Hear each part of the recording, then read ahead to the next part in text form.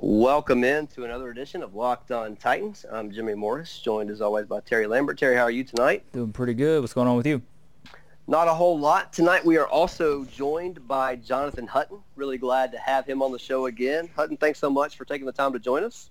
Absolutely, guys. Great to be back on. I think my last visit was in October, maybe November, and it's good to be on with you guys in the off season again. Yeah, absolutely. I didn't realize it had been that long, so that'll be good. We're going to do a couple shows here with Hutton. One mainly focused on the draft, and then the second one we'll get into the rest of the roster and then some of the other stuff that he does, Titans Radio, Midday 180, that kind of stuff.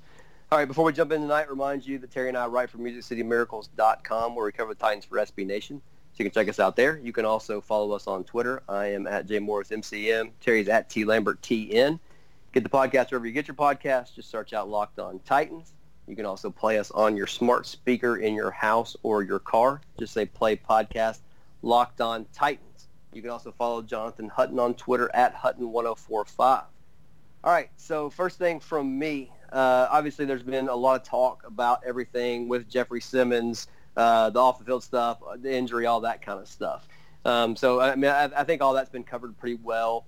My question for you on Simmons is, given the fact that, I think best case scenario this year, we see him probably November is kind of, maybe best case scenario, and we don't know how effective he'll be at that point.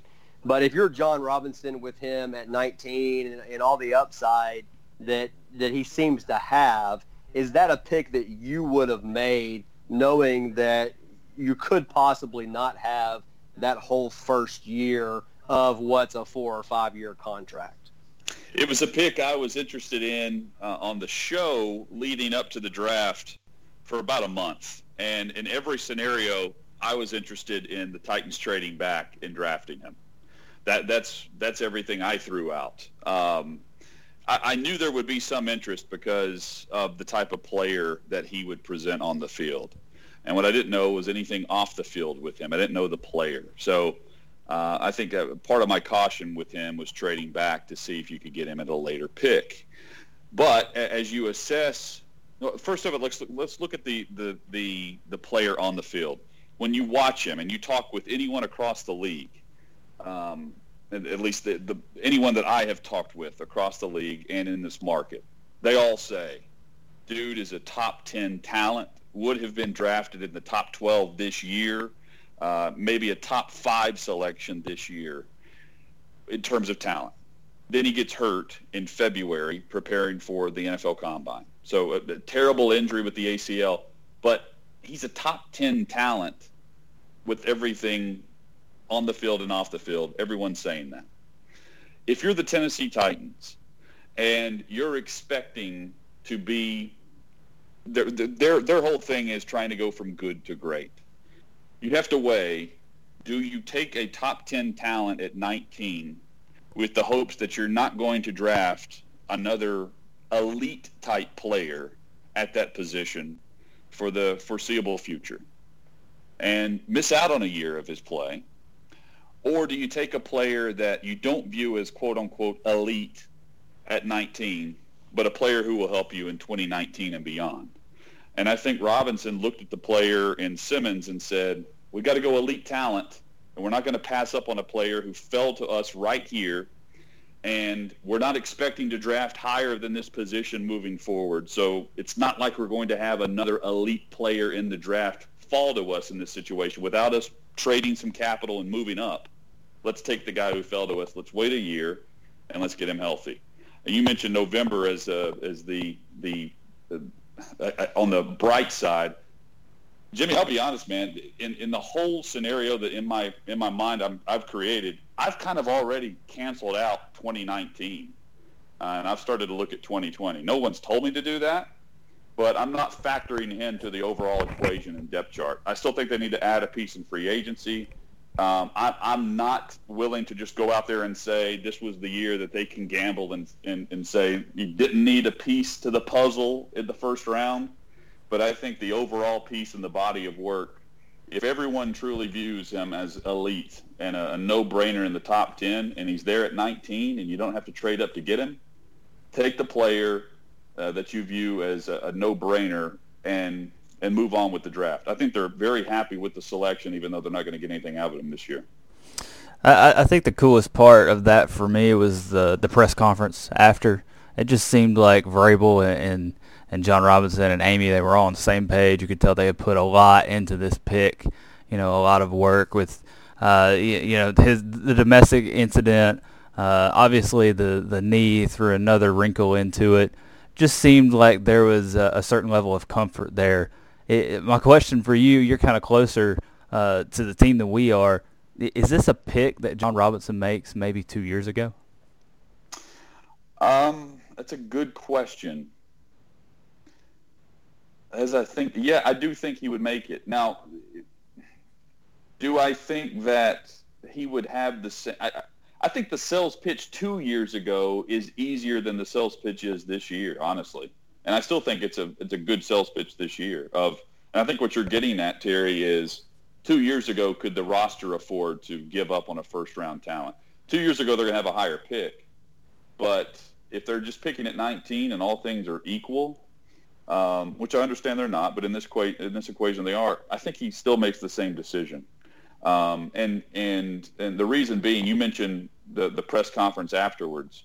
Keep in mind, like throughout this entire process, all the background work that goes into this type of situation and player, it's hard to find anyone who didn't have something good to say about Jeffrey Simmons and how he's handled everything throughout college. With the incident that happened his senior year of high school and then moving forward, everyone from Dan Mullen to the high school coaches that they spoke with, to people in the community, said he was a great guy once he matured and moved on to the college ranks and had to prove that he was the guy he says he was, not the guy he showed to be in that situation. And I thought the personality and some of the traits that he tries to say he is showed up in that interview, and it clearly showed up in the meetings that they had with the Titans. I think those a lot of the coaches that stood up on his behalf and put their name behind him, which in this day and age, and rightfully so, if you have something like that in your background, it's not like people just want to put their name with a comment and say, I'm standing up for this guy. I vouch for him moving forward. And so many people did, including the Titans, by the way. They're on board with that, too, and I think that speaks volumes. All right, coming up, we will continue our interview with Jonathan Hutton. All right, so A.J. Brown is a guy that's getting a lot of publicity. And pretty much everybody that I've listened to comps him to Juju Smith-Schuster. As a Titans fan, a guy who's been a Titans fan since the team came here, we've had so many receivers that have come through here with, these high hopes, and we always end up getting crushed for one reason or another. It just doesn't work out. Tell me why A.J. Brown is different. Well, with A.J. Brown, I think he's going to be asked to do things that some of the higher picks in the past have not been asked to do. And I'm specifically just the high picks, and Brown's a second rounder. But, I mean, the guys that immediately come to mind, Corey Davis, Kenny Britt, Kendall Wright as well. But as far as the high picks, those are the three I think of. And Kendall would be more in line of what I think A.J. Brown is capable of. But Davis and Britt, I think more of just outside threats, big body receivers, physical, and using their speed once they get their gallop going on the outside boundary. And I think Brown, he's not going to be known for his speed as much as he is his power, his toughness, his grit and determination. And I think that's going to fit him well in the role they're going to use for him. And also, too, I mean, I like the idea of bringing in a player at 51 who has a chip on his shoulder, trying to prove that, yeah, he was a first-round pick. I think the value was too good to pass up on. And, I mean, honestly, as you start to look at their receiving core and what they could transition to after Delanie Walker's career, I don't mind the idea that the offense could go more to a three wide receiver set moving forward, using the idea that you go with Brown, with Corey Davis, Humphreys, and others mixed in there. And I also think it helps out the overall offense, helping role players quickly become role players instead of chess pieces to move around the offense, specifically Taywan Taylor, for instance. I think he can play a role in a specific role within the offense now, all things being healthy, of course, all players being healthy. And now you have Brown to mix and match throughout that receiving core. I like it, but again, there is some hesitation, of course, based on the history that they've had with wide receivers and through the draft and free agency. But I'll say this: if he brings a production value of a Corey Davis, even I'll use him with the 60 catches, and a mentality of a Nate Washington that Nate Washington brought whenever he signed here and got the big money. He still had a chip on his shoulder. I would love that player, that combination at wide receiver. And just so far in what Brown has said and what his production level was whenever DK Metcalf went down with the injury at Ole Miss, I'm all on board with that pick. I don't have any issue with it. Maybe the most immediate need was on the offensive line. After Josh Klein gets let go, you've got a hole at right guard. They end up getting Nate Davis. You know, Jimmy and I were kind of sweating after they took Brown. We both loved the Brown pick, but still hadn't shored up that offensive line. They ended up doing it with Davis there. That seems like a spot where you're going to see your main roster battle, your main battle for a starting spot there with Kevin Pamphile and Davis. How do you think he comes along immediately? You know, I think the consensus says that we're going to have to wait a little bit on him. So in that case, how do you feel about rolling into the season with Pamphile as your starter? Yeah, the thing with Pamphile that we don't know is how much of a factor he could have played in the overall decision-making at the offensive line last year. I'm not saying in camp. I rolled into camp thinking there was going to be a battle at guard, and there wasn't. And same thing goes at some other positions. For instance, running back with David Fluellen. No one really pushed him. Wadley didn't push him last year. And so when Pamphile didn't push for that starting job, but then he got hurt, he was kind of the forgotten guy.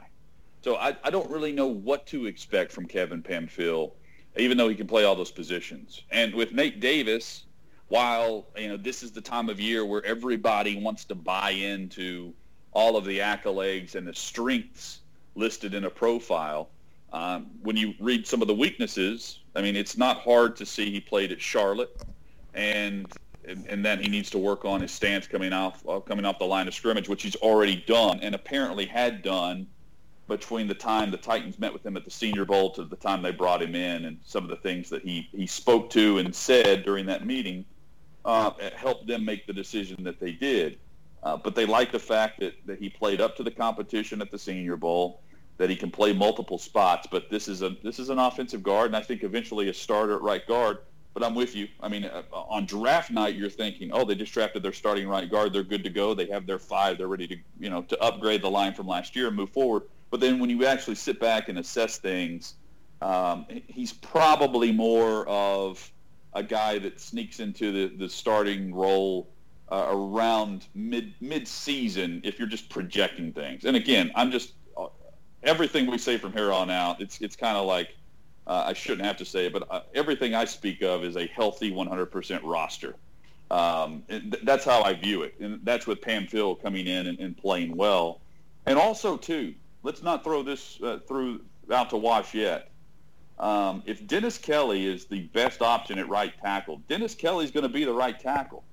I don't know why they would not put their best right tackle there and move Conklin inside by not picking up his option. So I'm not willing to put the Conklin at right guard to bed just yet as we sit here in May. I want to let things shake out in camp and see how the preseason goes, because it's a big preseason for Jack Conklin for sure. Just because he doesn't want to play right guard doesn't mean he will not play right guard. And that's not – I have no insight to that at all, but I know a lot of people have said, oh, Conklin's the right tackle, including the coach and the GM. But, again, it's the off season. Whenever August rolls around, if Dennis Kelly, coming up for a contract year and deserving of an extension, when he shows up ready to go, he's a valuable piece that may not be someone that you just want to sit on the bench to start the season. Just throwing that out there, because I think if we talk right guard, we at least owe it to the conversation to mention Conklin right now. Yeah, and just a quick follow-up on that. That's the thing. I mean, I think even didn't Greg Cosell, when Conklin came out, I mean, didn't he say he would probably be a guard in the NFL? I feel like I remember him saying that. He said he fit the guard. The guard role fit his body style and play better than at right tackle. And then right after those comments, the season after that, he went out and became All-Pro. But now, fast forward a couple of years, and he's back to saying, look, he just fits the guard position better. It's not a knock on the player. It's just saying his position type. He said he would have him at guard. Yeah, and so then my question is, I mean, they have been adamant. I mean, Conklin is obviously, but even, Vrabel, Robinson, whoever, have been pretty adamant that Conklin is a tackle. Does Dennis Kelly have to beat him out at that position before they consider that move? Do you think that, I mean, obviously it would be speculation, but is that something they're talking about internally now to where, I don't know, the way I'm just kind of playing it out in my head is Kelly has to beat him first, and then they start to play that like a roster battle at guard, or is that something that they would have at least some kind of idea that they might be thinking about doing when camp starts? Well, I think they have to keep the options open until camp starts privately. I mean, I'm approaching it with how I would approach this. Privately, I would be saying Conklin needs to show up and prove he's healthy, because at the end of the season, he wasn't healthy. He finished on IR, but prior to that, the best two tackles last year were Taylor Lewan and Dennis Kelly. I mean, that's just being honest to what we saw. Conklin didn't play well in part because, again, I don't think he was fully healthy, and while he's healthy enough to play, I don't know how effective he was with that ACL injury coming back. And it just takes some of the bigger guys longer to come back from that injury. So he would have to show that he's back from that injury. If he's back, he's the better tackle on paper, but he's still got to prove it. And there's a reason that they didn't pick up his option. It's because of the injuries. Back-to-back years, he's finished the season on IR. So I can't help but wonder, especially if we're putting Kevin Byard at the top of the list for extensions, number 2 might be Dennis Kelly on this roster for extensions. If that's true, then you value Kelly pretty high on your roster, even though he's the 6th offensive lineman right now on the depth chart. And because of that, I have to factor him in as a starting threat. Yeah, it doesn't make any sense to me to not at least try to get your best 5 on the field. And that's been my whole frustration through this whole process, with the Titans just seeming kind of unwilling to even entertain the idea. So, and by the way, the best 5, Conklin may be able to play solid at right tackle, but that still doesn't mean, just my opinion, that the best 5 doesn't include Conklin at guard. Because if Pamphile doesn't play up to par, and the rookie's not ready to go at guard, maybe Conklin is the best option at right guard. Exactly. for the team. It doesn't mean Conklin sucks. It just means that the best 5 includes Kelly at tackle. So I think that should also be mentioned. It doesn't have to do 100% with the play of Jack Conklin. The other guy beside Conklin is going to factor into all of this too. Exactly. Totally agree. Shifting back to the defensive side, Amani Hooker is a really interesting draft pick that I'm a big fan of. But immediately looking at this roster, it's kind of tough to find a spot for him. Both safety spots are filled. You've got the nickelback spot filled. Logan Ryan coming back. Where do you see him fitting immediately this season on that defense? Yeah, well, I mean, on the defense, it's not a starting role. He's a mix and match player week to week based on how they want to play the tight ends and running backs. I think he's a chess piece in his rookie season. Ultimately, he's in a perfect world this year. The secondary stays healthy, and he's able to learn from some crucial vets. Get in a year where he's going to come in and play some limited reps, but big reps for the defense based on the matchup and down and distance. And aside from that, he's going to be an excellent special teams player. Again, that's perfect world. But last year we saw what happened in training camp when Cyprien went down. They had to go out and find Vaccaro. Now they necessarily wouldn't have to do that, but because they would have some other pieces to the puzzle that they've added for depth. They needed help at the safety spot for depth when you started to look at it before the draft. And that's the one player they decided to trade up to go get. So they do think he fits them well with how they're going to be asked to roll those safeties within Dean Pease's defense. And we know how Pease has used the safeties in the past. I think he's an intriguing player based on what he did at Iowa. But right now, do I think he pushes Byard or Vaccaro or Logan Ryan in the nickel? No, I don't. But I think he's going to be a piece moving forward that they felt like they couldn't pass up on this year. All right, coming up, we will finish up our draft conversation with Jonathan Hutton. All right, so last one from me on this. They get DeAndre Walker in the 5th round, a guy who, based on a lot of projections and mock drafts and whatever, was a guy that was going a lot higher than that. They've got, it's kind of an interesting group that they have at edge now. Obviously, you hope, Harold Landry takes that next step forward. You got Cameron Wake, and then you've got Finch and Correa and now Walker. How do you think Walker fits into this group? Do you think he's going to push for snaps this year, or is he more of a project guy that you bring on after a year of work? I think he pushes for reps this year. As long as he's able to get the injury issue behind him, I think he can come in and immediately push for reps. When I look at the depth, I think I don't look at when I look at their depth chart, I see guys that can earn reps based on being the hot hand that week or going on a stretch where you just got to find a way to get him on the field. Much like at the end of last year, they were trying to find ways to get Woodyard, Brown, and Evans on the field at the same time. I thought they did a pretty good creative job with that. As I start to look around at their pass rushers, I see, week to week them rolling with several different versions of that defensive lineup based on whoever's playing well. And I think Walker, because of the value where they had him in the draft, gives them some options on week-to-week lineup. I don't think he's inactive. I think all these guys that we're going to go through in this draft class are active on game day. I think that's the value and why everyone says this is a strong class for Robinson. But do I see him playing? Yeah, I see him playing, and I don't know if you're going to ask me who they take off the field right now. I don't know who that guy is, but it's not like they're going to have to wait long if a guy's not producing well. And they're going to keep Kamalei Correa in there just because he's a body that they need. He's more valuable than an aging Derek Morgan. No, I think this year having the youth behind them gives them the ability to go with the hot hand more so than what they were able to do last year. All right, we'll wrap up with some undrafted free agents.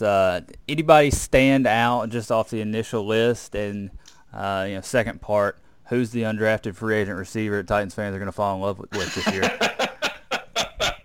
It's going to be one. Man. Yeah, you're right. To be honest with you, I don't know much about this undrafted free agent class. And without having the list in front of me, who is the defensive tackle from the school in Texas? Do you guys have that in front of you? I'm unprepared. I don't even have it. Okay. I'm going to look it up because it's worth me bringing up simply because Mike Keith mentioned this guy's name over and over as we broadcasted the 6th and 7th rounds of the Titans draft. And if you'd give me one moment, this is like me on Midday 180, except I don't have Paul babbling to cover up what I'm doing. Derek Roberson from Sam Houston State, the defensive end. He is one to watch because Mike was specifically mentioning him as the Titans were prepared to go on the clock in the 6th round. And then I think at one point before we called it a night said, well, do they try to go get this guy in the 7th just so you don't have to so you don't have to fight with them for an undrafted free agency landing spot. But clearly they liked him. And it's a guy that they brought in for a visit. They didn't draft him, but they still ended up with him as an undrafted free agent.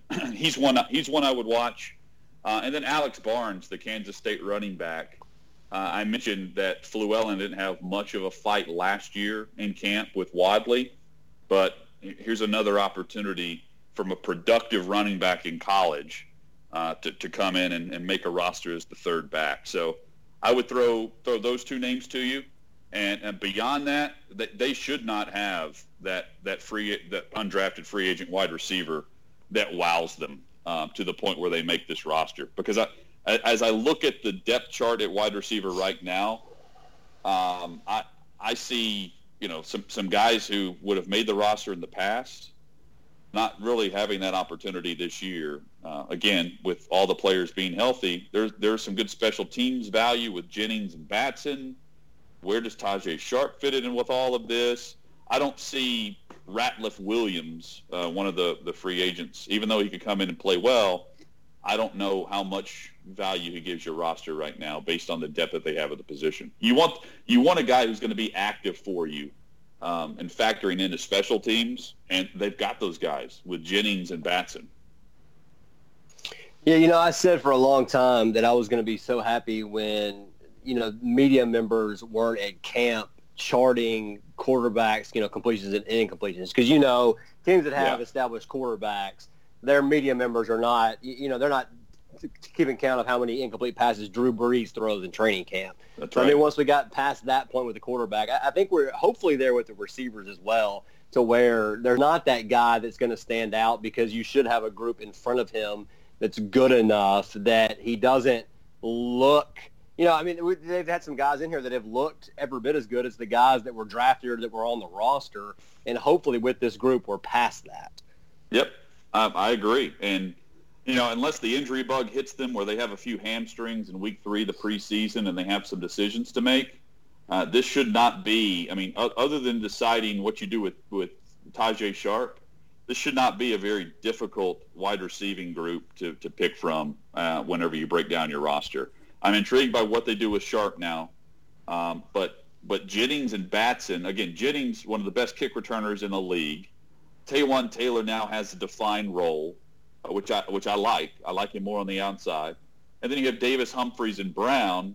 So right there, you're at 5, maybe 6, and you're not going to keep 7.